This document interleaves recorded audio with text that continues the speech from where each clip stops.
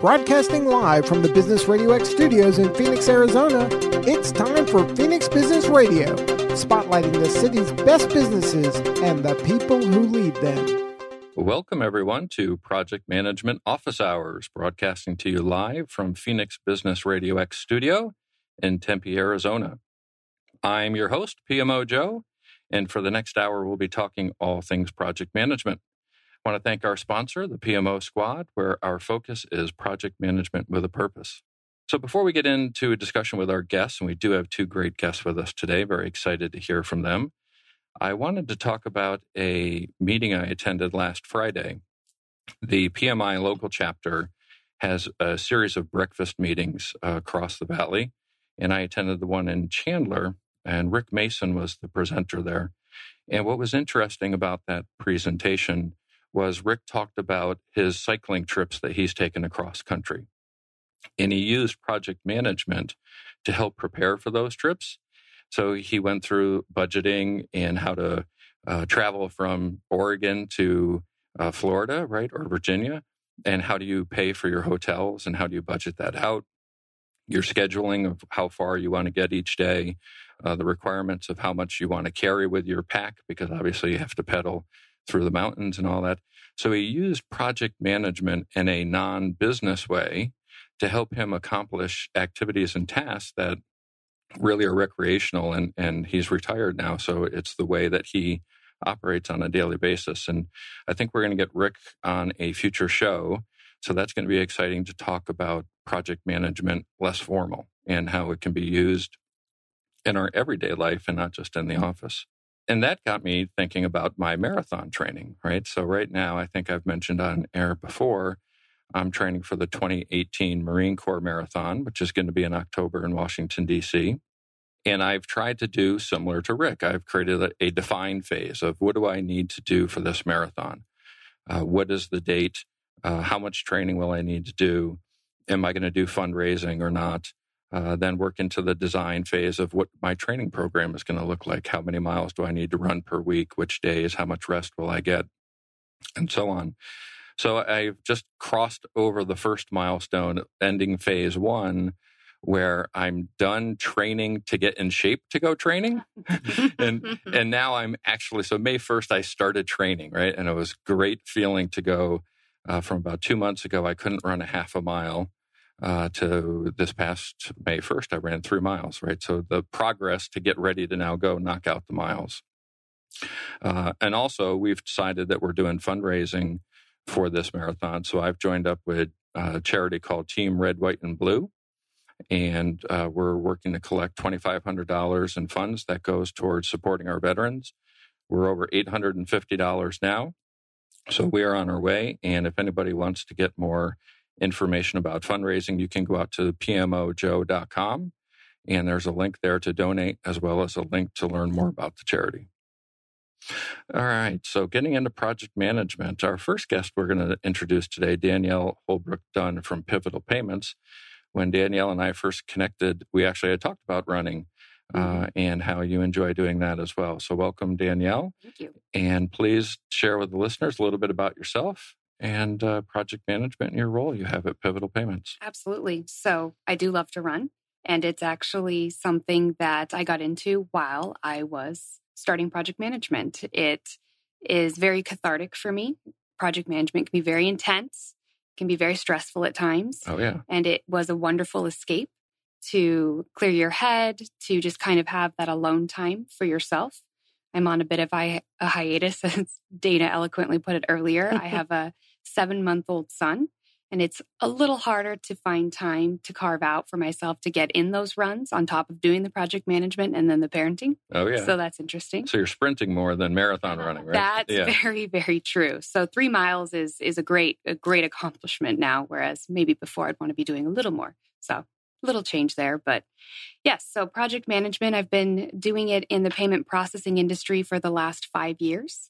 It's very interesting. At Pivotal Payments, I'm in our corporate project management office, doing all sorts of different types of initiatives for our company. I specialize in corporate initiatives, strategic initiatives, whole variety, but to have done things from product implementations, client implementations, to infrastructure upgrades, whole kit and caboodle. And I think some big news recently at Pivotal Payments, right? I believe some executive leadership changes over there. Absolutely. We have just welcomed Mark Pike into our fold as our president. And then we have recently brought on a new SVP for our marketing channel, Craig Ludwig. So we're just continuing to bring in new, exciting blood talent as we invest in ourselves and expand our set in North America and internationally. Great. Thanks for being on. Thank you. Looking forward to your input today. And our other guest, I know very well, Dana DiGerolami, and she's with a company called the PMO SQUAD. Yay, Squad. She's our first PMO SQUAD member we've had on air, as I've tried to have this vehicle be open to our guests more than our company. But last our show discussion, we had on a discussion with Kim Essendrup from the Colmy Group about project management software. And it was a great, robust discussion. And I wanted to bring on Dana, and that's really her space with our organization. So Dana, if you want to take a moment, introduce yourself. Well, hi, everybody. Yes, I'm Dana. I'm with the PMO SQUAD, been with Joe since August. Prior to joining the PMO SQUAD, I was with a large project management company as a managing consultant doing very large enterprise-wide deployments. And one of the main reasons I decided to join Joe and his company is working for a software company specifically and going into all these organizations. It sometimes would be so challenging because I wanted to help with their processes. And in so many situations, it was the right choice, but sometimes it wasn't. And sometimes it was too early. And so it was challenging coming in representing only one specific software, when in some cases I would think to myself, this is too much. You just don't need this much. So my role with the PMO SQUAD is working with organizations, helping them determine what software makes the most sense for their organization, because every single one is different. No matter what anybody says, they're all different. You have to look at what's important to deliver, what is important to your leadership, and go from there and take little baby steps. Yeah. So I'm very excited to be here and talk project management software. And it's okay to mention that company that you used to work at, PlanView. PlanView, right? Yes. Just like Kim has partnered, his organization is with Clarizen. Yep. And the PMO SQUAD is not partnered with any software organizations at this point. We're vendor agnostic, tool agnostic, and the main purpose for that, right, is to be able to go to customers with a complete open mind without being persuaded and trying to influence them as to which tool is right. Because as you pointed out, it really is depending on your situation, right? Exactly. So, Danielle, you had mentioned obviously a whole bunch of different types of projects you've worked on. Is there any, and again, you don't need to get into the specifics of the project, but give us examples of some of the projects and how long those usually last and the life cycle that you go through from a project perspective. And just share with our listeners to get understanding a little bit more about what payment processing does and the type of projects you'd run. Sure. So it's very dependent on the type of project. That's one of the things I really enjoy about the industry that I'm in, is the variety that I'm able to encounter and experience. So the life cycle that we practice is traditional in that we always want to act on formal initiating processes, and we take it all the way through formal closure, lessons learned, all of our fun transition items. So we do apply that to all projects, regardless of the type, to maintain consistency, not only for our team members, but for our organization. So they experience similar items on every project that they're participating on. In terms of the differences for the different types, when we do a client implementation, for example, it looks very different than an in-house new product rollout. So we would bring on a client, do initial interviewing them, defining their requirements, understanding their needs, their wants, really defining what's necessary or essential versus what's really nice to have. So we go through that. A lot of them are very technology heavy. So we have IT teams on both sides, both internal and external, that are engaging to implement the technology. And then we have to look outside that technology into process, into more operational or business, and understanding how we can meet their needs and educating them on how we can support them. So a lot of it is really partnership. So understanding if they need to contact us, how they do that, and then what that looks like. If they have an issue reporting, how we cycle that through and get feedback to them. So it's a really nice end-to-end experience. I always like to look at these projects from the client experience, their life cycle. So regardless of a project life cycle, how they experience us as a company. So typically their first interaction is marketing. Obviously, the name is out there, the brand is out there. So from there, it's typically sales cycle, how they go through that and how they experience that onboarding from a contractual, so into legal, all the way through financials, how we're pricing, how we're selling, how we're billing, through the onboarding, activations, and then post-production support. So I try to look at it end to end, which is very enjoyable. What's great about that description you just provided, right, is so many times we'll go into a new client and we'll talk about project management and what they're doing, and they'll reference, well, we're doing project management. Look, here's our schedule, right? And they don't take into account all the integration points and the business points that are part of a project. So a great snapshot of what you go through. You also had mentioned capturing requirements, and we had on Kristen Call several episodes back, and she is the president of a local IIBA chapter of business analysts. Do you integrate business analysts into your project, and how do you capture those requirements? We do. We do have dedicated business analysts, so folks who are operating in that role, and they help on the different projects as needed. So in terms of maybe a less technology heavy or less integration heavy project, the requirements are very business focused, of course, more process, more operational. And oftentimes a project manager on our teams can handle that, of course. That's a lot of the background that we as project managers have. Or it depends on the scale or the size. They may ask for a business analyst resource to come in and do full process mapping, business requirements gathering, traceability matrix, and all of that. In terms of the heavy technology-driven ones, yes, we bring in a business analyst. They oftentimes function not only in articulating the technical requirements, but doing solution diagramming or architecture behind it. So a lot of our business is about how information or payments flows through in a technical capacity. So the platforms, the switches, the card brands. So we can get very detailed diagrams on there, and that really helps paint the picture and get those requirements nailed down and brings everybody to the same page. And connecting you with what Dana's role, right, at software, obviously, in the project management space can be very helpful, and if not used properly, though, can be damaging. How does software work within Pivotal Payments to help you in your role?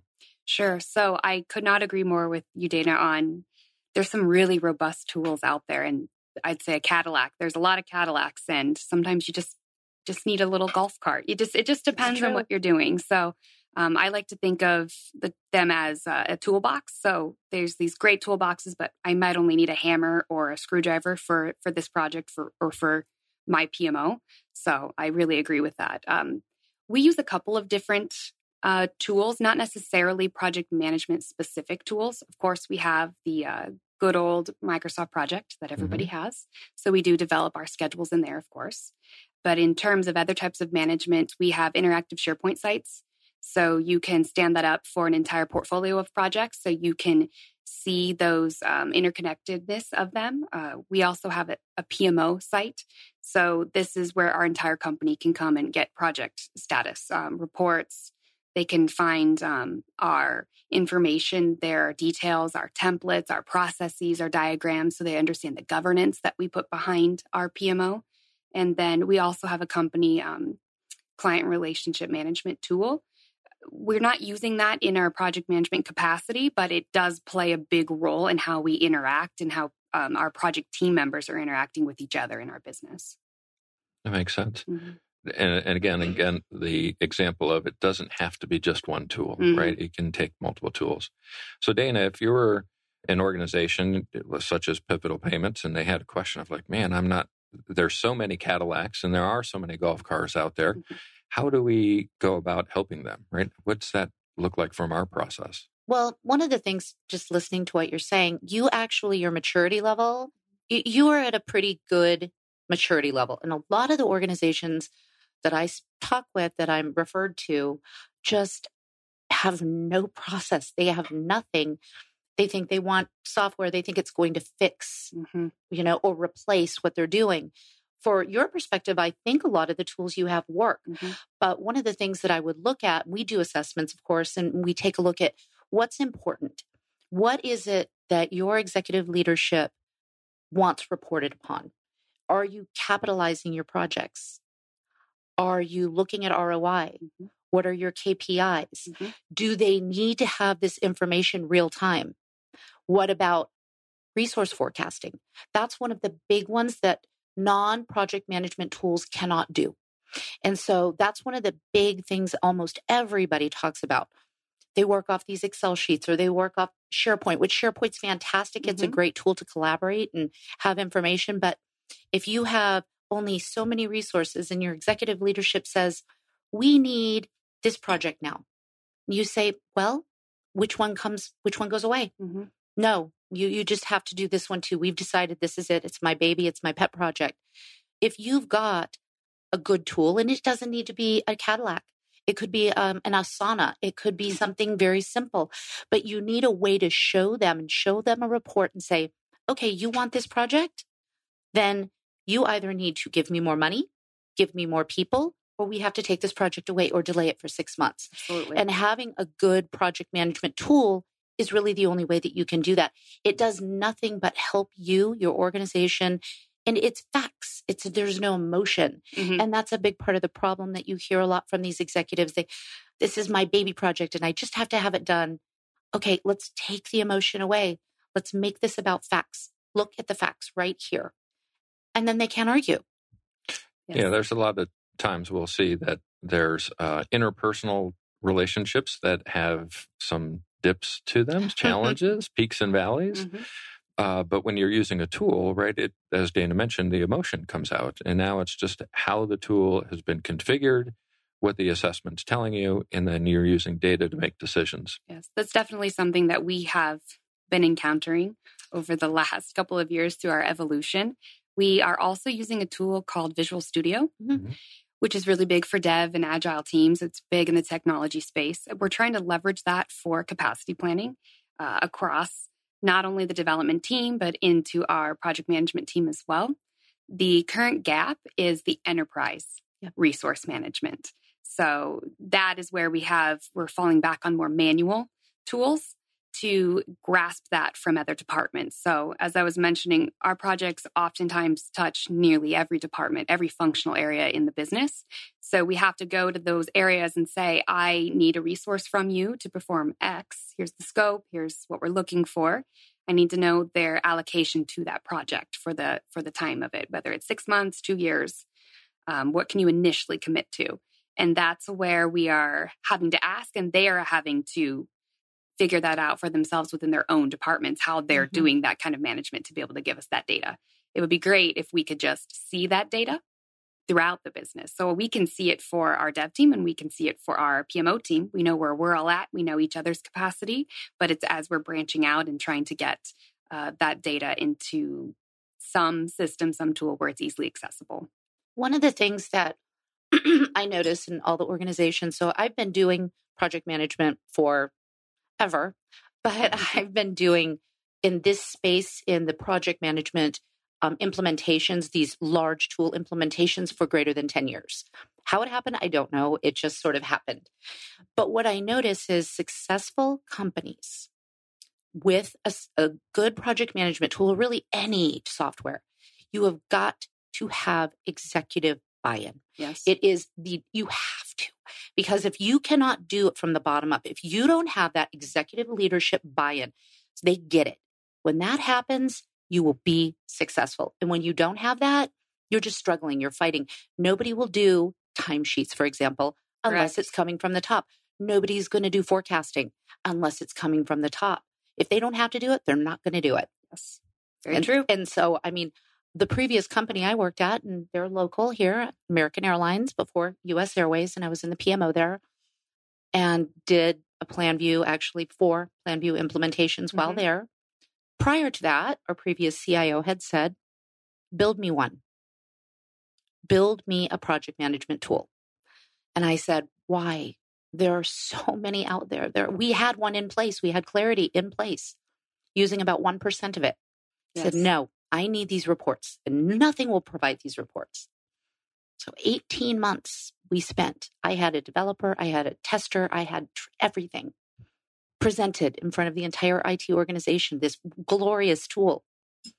18 months later, I walked into his office after my boss sent me to Hawaii for 10 days so I wouldn't run out of the building with my hair on fire. I walked in, I said, can we go buy one now? And he said, go. So the point is, right, but this is the CIO of the company, and he was the one driving this. That makes all the difference in the world. Yeah, leadership, obviously, when we look at the pulse of the profession reports that come out each year from PMI, the number one influencer for project success is always engagement from your stakeholders, executive sponsors.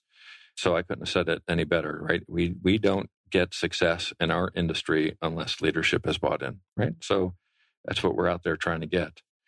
Part of that, right, is also customers' expectations, right? Yes. And Danielle, your business really is built upon working for customers, That's right? Exactly You're a what we're service here provider. For. Absolutely. So how do you handle in a project management capacity those customer expectations? So that's an interesting question because it can be, as I mentioned earlier, a specific client that has made custom, we've done a statement of work and they need some custom development or custom integrations that we can provide to them as a service to realize their functionality that they'd like to have. Or it can be we hear the same type of request or similar pain points from our client base. So that's interesting. That's when we have a gap in our product set, or we feel that we can have continuous improvement in an existing product. So when we hear those things, when we hear, everyone is asking for the ability to work their chargebacks online. They want to be able to access a portal. They want to have single sign-on from this other reporting tool that we already are giving them. And they want to be able to do this online. That's when it's really interesting to be in the corporate or the enterprise side of a project management office, because typically product is the team that identifies that along with client experience or our contact center. So that's really where those two areas come together and they say, we're hearing this. Can you do it? And they go, we think we can. Let's put that business case together. And then let's take it to the project management office and let's see what they can do with this. So that's really where the governance process or the enterprise visibility comes into play to bring that to life, to deliver that value to our client base. And how does a customer respond to that, right? Is there a feedback loop there? And yes. So we'd love to hear all the positive ones. We'd love if everybody would contact us and tell us that they have feedback or love something that we've changed or done. Oftentimes it's us sending out that information. It's a push communication from us into the universe, whether it's via social media or it's a direct communication to our clients. We do direct emails to them, as well as, again, posting things, maybe improvements in different social media spaces. And that's where we'll hear it. Or when they call in, we may ask, have you been using this tool? Did you see our recent rollout of the ability to do this kind of reporting or this functionality in this tool? And sometimes they say, I didn't see that. And then we have the ability to share with them, yes, you can do that. This is how it works. And get them excited through that interaction. Or other times, it's kind of interesting. We don't hear maybe the communication from them that, hey, I love this. I love that you did it. But what we see is less frustration in calls. We'll actually see a difference in what we're hearing. Maybe there's less pain points being reported on something in particular. And then we know what we've delivered is giving them value and easing their life. One of the great things about the show, you had just mentioned social media there in your answer, and I just wanted to throw out to our listeners that we are on Twitter, monitoring. If you have a question for Dana or Danielle or me, you can use hashtag PMO Joe, and we will get to your question live on air. And this is internet radio, right? So we are across the world on air. We're not just here in the U.S.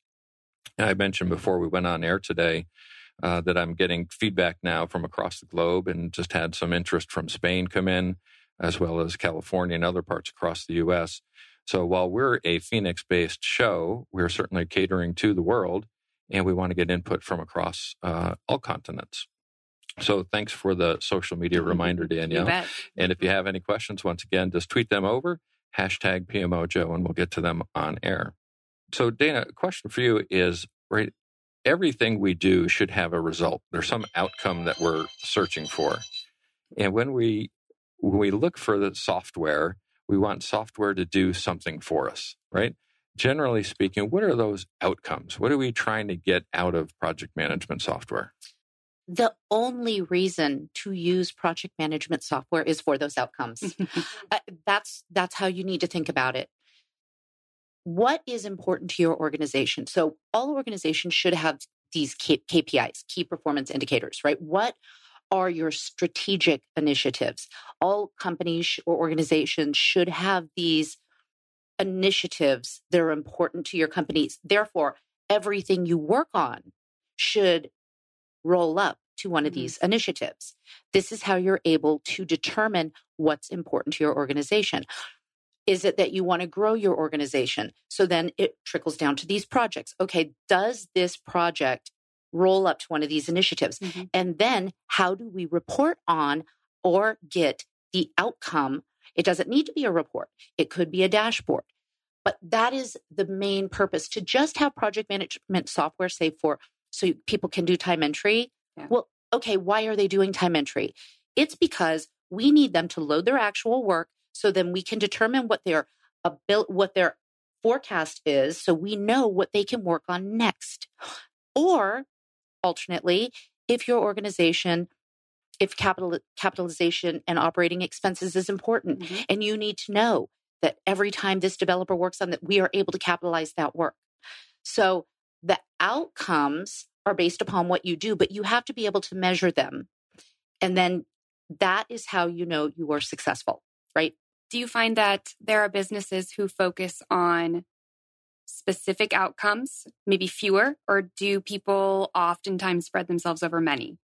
It depends. I'm going to say the consultant that it depends, but I find more than not really overextend themselves. They think they think they need everything. Yes. Right? Yes. They do. They think now. No, yesterday. Yeah. They needed it yesterday. And they need everything. But really, in reality, most don't. Most just, they want to know how much they spent this month, what their people are working on, what they're going to be able to work on next, what the status of the projects are. Are we on track? Are we on budget? All the standard things. And to have a good project management tool, you get that real time. It's not, everybody loves Microsoft Project, and that's great. And guess what? Almost every single project management tool out there integrates with it. Yes. So you never have to lose your project. But that's what it's all about, right? It's about giving your stakeholders what they need so that your corporation, your organization is successful. And also what we try to do, right, is if you have too few or too many, you don't have to make the total change all at once, right? If you have one or two and ultimately you're trying to have more profitability off of a project, well, let's try to address one KPI on that project. Let's not try to do all of them at once, because the organization is already going through a change by implementing the project. Now we're going to include organizational change management on top of that. And oftentimes it becomes too hard for those organizations to handle both at once. So narrow the scope on the change management component so that the project doesn't go off track, and then deliver the KPI you want, and then move on to the next one, right? They don't all have to happen at once. You take that, eat the elephant one bite at a time. Yes. And I recommend that with all the organizations I work with. And in time, it can be challenging because, right, when they've got some leadership that says, we need it all. And to work with these organizations and say, I get it. But just like Joe mentioned, you've got all this change management. You've got all these people that need to learn this new software, learn the new processes. Let's just take baby steps because then you will be successful. The reporting piece is very interesting. So the dashboard or the KPIs, it's something that I've always been interested in because I think it's the window into what we're doing, right? So it comes back to if a tree falls in the forest and no one is there to hear or see it, did it really happen? So, yes, it did. As a project manager, we know it did. We know it happened, but to everybody else in the company, they don't know if you're not sharing that information in the right time scale and in the right way. So that's something that's always very interesting. And over the last few years, constant evolution, constant feedback loop. We're trying to build right now with our executive leadership and with the entire business, but understanding what they want to see and how often they want to see it. Right. So our weekly reporting has grown and changed and morphed based on that feedback and based on questions. So that's what's funny. You always know if you're not delivering the right information at the right time. If you hear someone say, I didn't know that was happening, I didn't know about that, where do I go for that? Whenever I hear those questions, I think, okay, there's a gap here that we need to address this. And I often ask, where do you go to get this information? Are you receiving it from your leadership? Because we push it. So do they forward it on to you? Are you going to the site? So that's always very interesting to see how everyone is working through that and how the different pieces of the business address that as well. Well, I have a question for you. Mm-hmm. So in your organization, do you have a capital planning process? Do you do that exercise?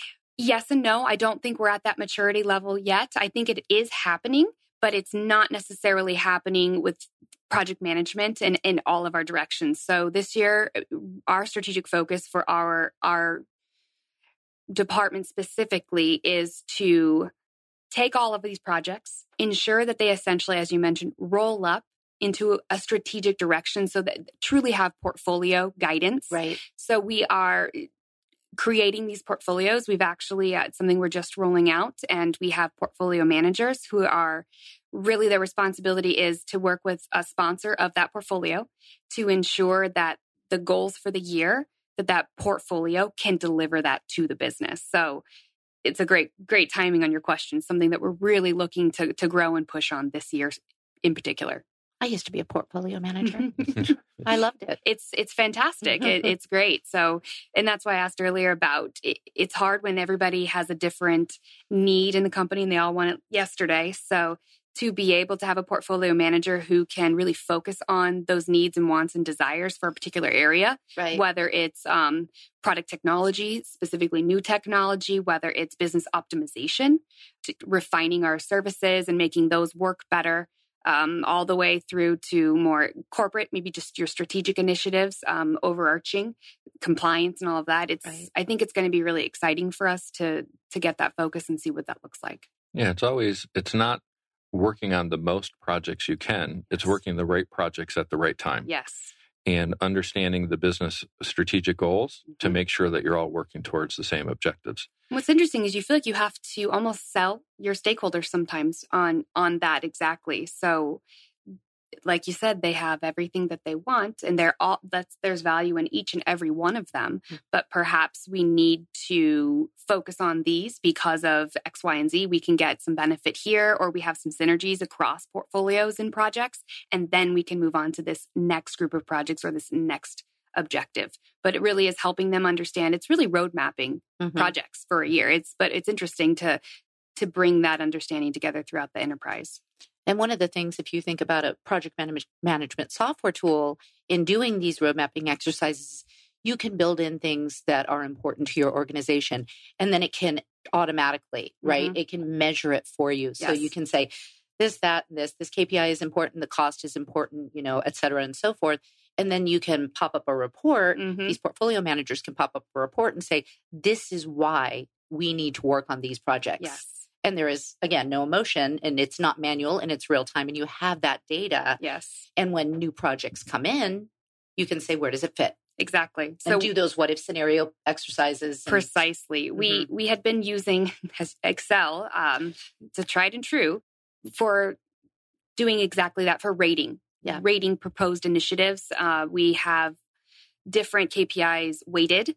So we're able to score them. So we have a complete scoring model and we can see the value in every project. And now we've just put that into a Visual Studio tool so that it'll pop that out for us and we don't have to continue just to do the calculations in Excel. So that's really good. That is progress. Good. It right? is great it's progress. So that's exciting. But it takes a lot of people to do that, right? You need your development team to help you get that in there. Yep. And it takes a village to make it happen. But that's the other beauty of project management is we have our hands in every cookie jar within the organization. Yes. Because they come to us to execute the most key strategic initiatives that they're working on. And that's why I love project management so much. We never have a dull day, and we're never working on something that's not important. And why wouldn't you want to do that, right? I just love it.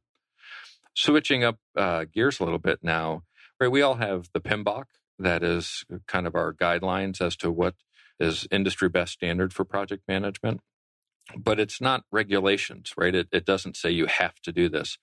But Danielle, I would imagine in your industry, there's probably are regulations that you have to deal with. And how do you balance between what is a required regulation versus a best practice? Sure, that's a good question. So compliance or regulatory items are, especially in the governance or scoring scale, they're a must. They're not optional.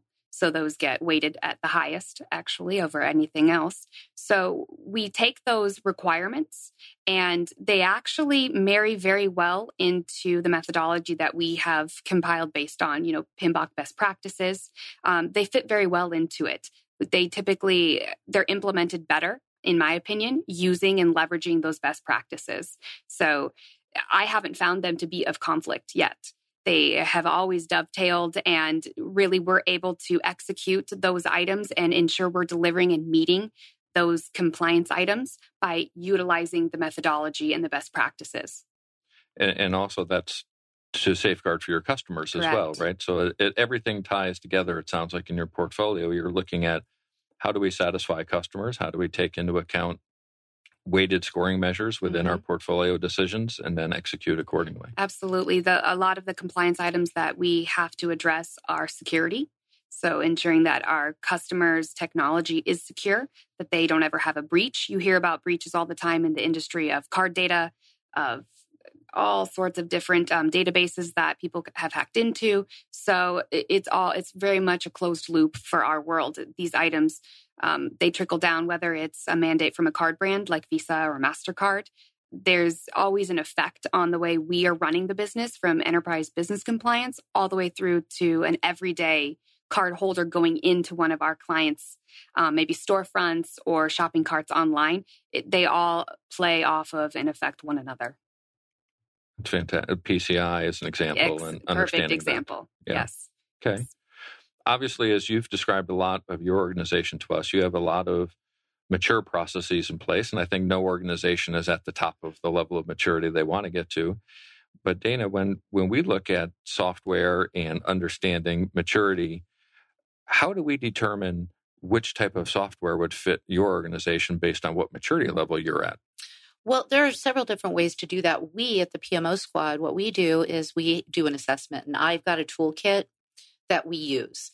So there are a lot of questions that need to be answered, and you need to be honest, of course, about these, not where you want to be when you grow up, but where you are right now. In utilizing this, it will measure it. It will weight, where you are in your maturity level. And what I've found in my experience is most organizations, I'm going to say two different ways. Most organizations are between 1 and 2, maybe 2 and 3. Very few are at the top at 5. One company I worked for a very, very long time ago was Motorola. Mm-hmm. They were 5. Sure. They were fantastic. They, the whole Six Sigma. So, that makes sense for them. It does. So when I worked for them, if I needed anything, it was there. So they would rate as a 5. Okay. So on that note, sometimes an organization may be a 1 or a 2, but say a PMO, maybe a 2 or a 3. So it varies depending on the type of the company, the type of organization, and then determining the type of tool and what those KPIs, what the strategic initiatives, what those outputs are really makes an impact, and those baby steps. But from my experience, and Joe, I'm sure you see the same. I mean, very few are higher on a scale of 1 to 5, 5 being the highest, are generally higher than a 3. Yeah, and we like to use the Gartner PPM maturity model. Mm-hmm. Right. And the interesting thing about that model, in my opinion, is not every organization doesn't need to be a maturity level 5. Right. You want to get return on investment for your maturity. And most organizations probably get to a maturity level 3 and they get the ROI that they need. And that's fine. If they spend beyond that to get to a level 4 or level 5, they may not, it's wasted money. Especially smaller organizations may only need to get to a level 1 or a 2. But so many that we go into today are at a 0 or a 1. Or a negative. And then it's a matter of helping them, get to where they need to be. Yeah, I talked with an organization not too long ago who's interested in some software. And so I started talking with the team and interviewing them, and simple questions. What's your intake look like? Mm-hmm. Well, that's pretty good. So what do you use? Well, we use email. Okay, so there's that. So what kind of methodology do you use? Well, it depends on the project. Do you use Microsoft Project? Do you use Agile? It depends. So no consistency, right? And so I'm thinking and I'm talking and I'm thinking, oh, their process, they really need so much help. I can help them with their processes. And you're not ready for software yet. Sure. You're not ready to take that leap yet. We need to help define your process, because a tool is not going to fix anything if you don't have a process in place. That seems to be common. I hear that often. People often say, if we only had this tool, right. If we only could purchase this. And it would be magic. Here's a great demo of a million beautiful tools. And we just need this. Mm-hmm. And I think it's probably not it, right? It helps, instead of addressing the root cause mm-hmm. or the illness, it's addressing, a symptom. So, and I think that happens often. It's like a Band-Aid. It is, they absolutely. Think, I've got this magical, this Excel spreadsheet yes. that's 80, goes to excess, humongous. And we think if we have a tool, let's just put this in the tool. Exactly. It's like, but hold on one second. Let's really look at the root fundamentals. Exactly. It's the fundamentals. And I completely agree with that. Yeah, we always suggest tool is last. Mm-hmm. Let's get process and people worked out first, and then we'll move into tool. Otherwise, you're just shoveling bad stuff faster. Yeah, garbage in, garbage out. That's right. And Absolutely. It probably drives very much, I'm sure you've seen, Dana, it drives very much the tool you want. Yep. So you can buy a lot of different tools, but until you know yourself as a PMO or as a company, you may go with a different tool based on what you develop. And even if it's manual. So as I mentioned, using an Excel file for prioritization worked beautifully. Mm-hmm. It delivered what we needed. It brought the visibility. And then we hit a point, you hit critical mass, and you're like, we need to transition this. We need to grow this into something else.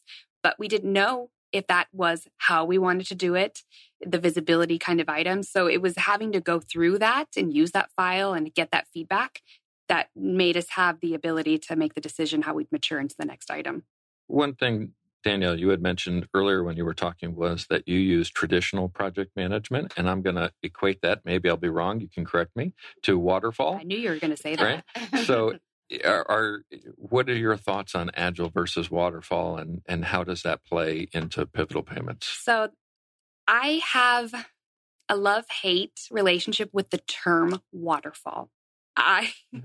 Because I think what's happened, I think it's gained itself a bad name because waterfall is sequential, chronological, and that's how people always think of it in their minds, and they think slow, and they think non-variable, non-dynamic, and archaic. And I don't think it's that at all. I think that it's much more. I think waterfall, to me, is taking a step back, understanding scope, high-level scope, the entire picture, and then breaking things down from there and chunking them out is how I think of it. Chunking requirements out and chunking deliverables out, whether that's in phases or however you'd like to do it. And then I think the speed to market is where it comes to play. I think you need to be running items in parallel. I think you can be very dynamic and have change management practices very quickly in a quote unquote waterfall project. But I believe it comes down, I think every project should start with understanding the entire scope of what we want to accomplish, even if we don't know how we want to do every piece of it. Understanding the picture really helps drive you. And then from there, I think you can implement a more agile or wagile approach. You can say, we understand this piece of the pie. we're going to plan the overarching pieces that we know about, and we're going to start executing them while we're gathering requirements and refining and doing planning or analysis on these other phases or these other deliverables. So I think it's a marriage between the two. I think it's agile. And what another great thing about the show is we get folks from all different industries to come on. And I think certain industries, especially regulated ones such as yours, there's almost a industry pull to the waterfall or traditional project management, whereas some of the smaller startup organizations, we had WebPT on, and there's more of an agile mindset because as a startup organization, you're more iterative and get me an MVP out there that I can put out to the public, have them use it, and come in with a new sprint 2 weeks later with a new update to it. So I would imagine your industry probably plays a little bit into that as well. We absolutely do, and that happens at Pivotal as well. The agile component, the sprints, all of that exists, and that structure is all there. And it does come down to the project. So if you are working on an initiative that is tech-centric or product-centric only in the technology, you can live in that space solely. When you're working on the larger, more complex projects that touch every piece of the business, technology or your technical readiness is but one component. You're looking at process mapping, at training, at delivering product materials, at rolling out legal documentation, getting sign-off from government authorities. So that's where I think you need both traditional and agile to be successful, because I think you would miss the boat, miss the timeline, miss requirements by only subscribing to one methodology or the other. And of course, I'm a huge sports fan. So everything in my mind always goes back to a sports analogy. And I'm a Steelers fan. So the Steelers are, for years and years, have played a 3-4 defense where they use 3 linemen and four linebackers. And us long-term fans always said, when are we going to switch up and go to a 4-3 defense with 4 linemen and 3 linebackers? But you're restricted based on the personnel you have. From a software perspective, imagine if you're a waterfall or traditional shop and you buy software that serves that process and you decide we're going to become an agile shop. You now have to go out and get new software, and you have to get new process, and you may have to get new people to understand that. Certainly training for those folks. So Dana, how do we work with clients that are kind of looking at different approaches to process, right? At waterfall versus an agile. Certainly some tools handle both, but some really are specialized in one or the other. It's a good question. So I can actually give a real life experience example of this. So while I was at US Airways, before I joined the PMO there, I was hired on as a program manager for the vacations area. So the vacations piece of the website. And my director at that point decided we were going to do an agile initiative. Okay.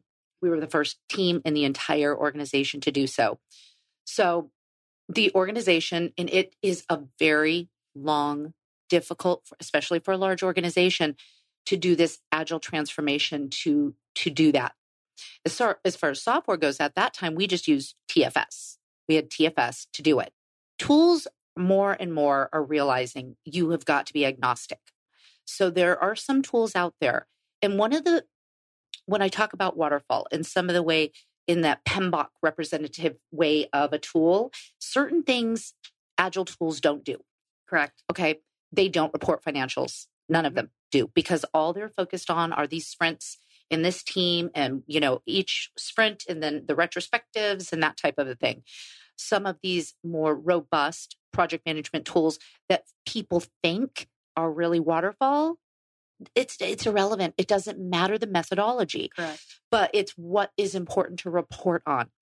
I will tell you almost all of these can do it either way. You can represent the way you do your project management methodology in most tools. Now, if it is a Jira, well, that's an agile tool. And a lot of companies really like Jira. But then the CFO, say, for example, says, I need financials. Yes. Okay. So you can't get that out of those tools. And then there are tools like PlanView that don't, and they'll admit it, we don't really do agile. That's not what PlanView Enterprise does, though they did just purchase an agile tool, Lean Kit. Anyways, so that should not be an issue when selecting software generally. That's really my point. It does seem to be a hang up, though, for a lot of entities shopping for them or trying to implement and navigate. I know that it's always one of the hottest topics. Always. Is agile, waterfall, traditional, and people in each camp have very strong opinions about both sides. It's an ongoing hot debate, but I agree. Some of the tools that are agile specific do seem to not have. They're restrictive. They do seem restrictive when you're looking at those large complexities and when you're looking to truly report the full picture of something, including the financials and including all of that. So It's interesting that you say the more robust ones really are agnostic. Yep, they are. And I do wish, organizations did realize that. They think they do these big tools, the clarities and things like that. That's all they do. So we're just not even going to look at it because we are an agile shop. So therefore, but then there's also integrations. Almost all of these integrate. And usually it's pretty simple. Yes. So you can keep your dev teams and they can work in their Jira, they can work in TFS, and then it just rolls up and then their information goes into these tools and they never have to go in there. Mm-hmm. And that's another thing that's a lot of people don't think about, or they think it's very complex, and it doesn't have to be.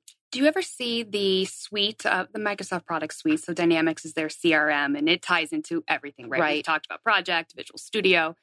Are companies leveraging that for their project management? A lot of them are. I thought so. A lot of them are. Because it ties into absolutely everything. Yep, it does. Another thing we run into, and it sort of ties to software, is some organizations are less formal, or they certainly have business side components that wish project management was less formal. How do you balance that at Pivotal Payments between the informal project management and formal project management? Because there's expectations in a corporate PMO to deliver a certain way. Absolutely. So I think it's a balance, like all things. It's having that speed to deliver to the business, giving them what they are asking for in a quick manner, but to the quality that it needs to be delivered at. But also, you don't want to be the funnel.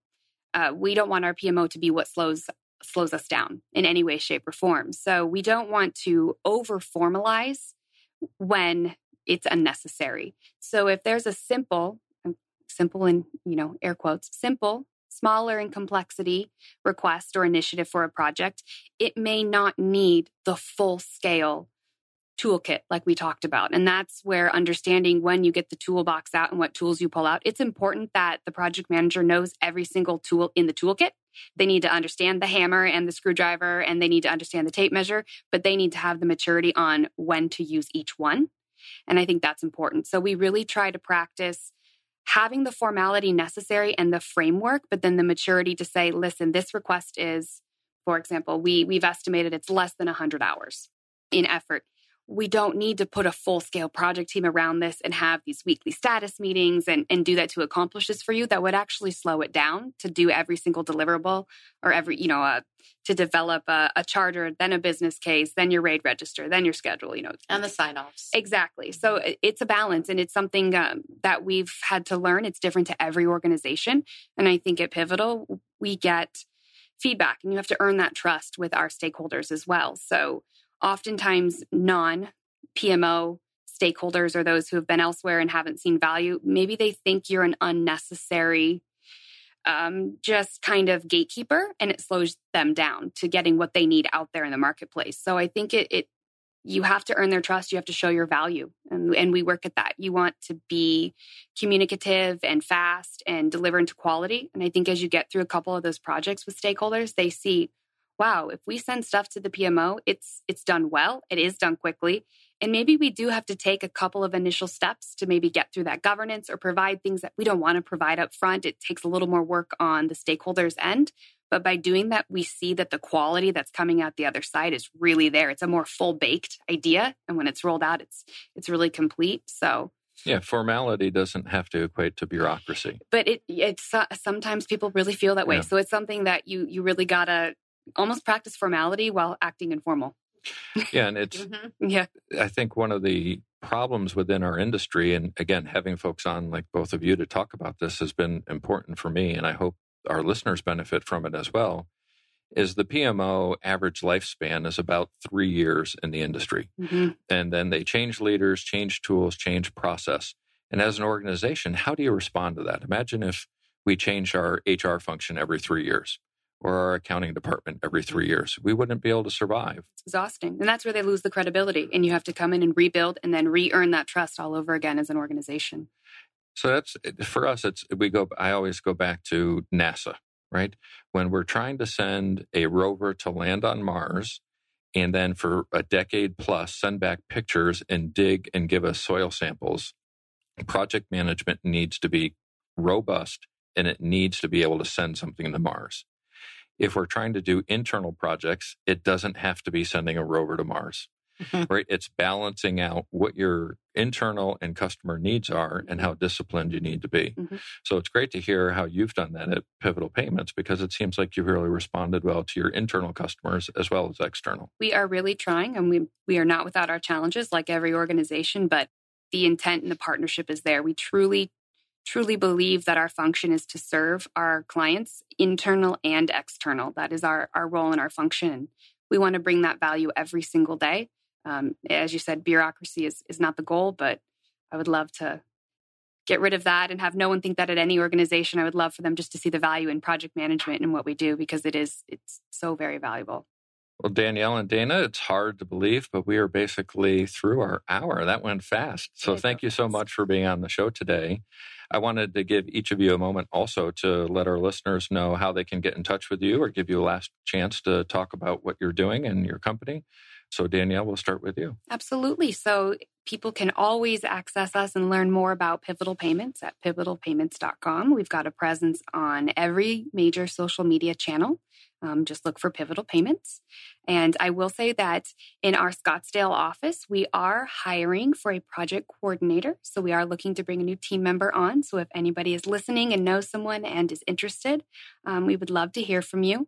You can go to careers on pivotalpayments.com. You can go on LinkedIn. And you're also welcome to reach out to me directly via email. My email is DunN, DUNN @ppi.me. So anytime, any questions, would love to hear about it. But we're always growing and changing. And you can always find us. It sounds like a really great place for a project management resource to be working. You guys have a lot going on over there. We do. We really value it and invest in it. All right. Dana, how about yourself? So you can contact me. So my last name is, everybody butchers it, so I'm never offended by it. Dana.DiGerolami. I'm on LinkedIn. Please find me, reach out. If you have any questions about project management software, would love to chat. You can also go to the PMOSquad.com. We do free assessments. So we love to help organizations just better understand what they maybe want to be when they grow up, even or what they want to be right now. So feel free to go out there to the PMOSquad.com.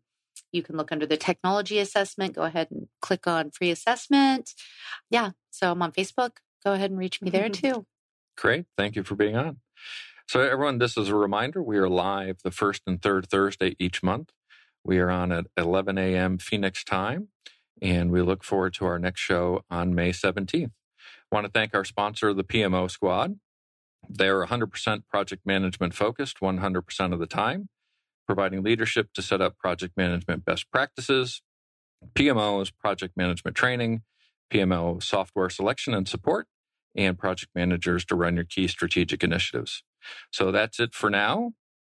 Office hours are closed. Until next time, I'm PMO Joe, and you've been listening to Project Management Office Hours, our retrospective on project management lessons learned.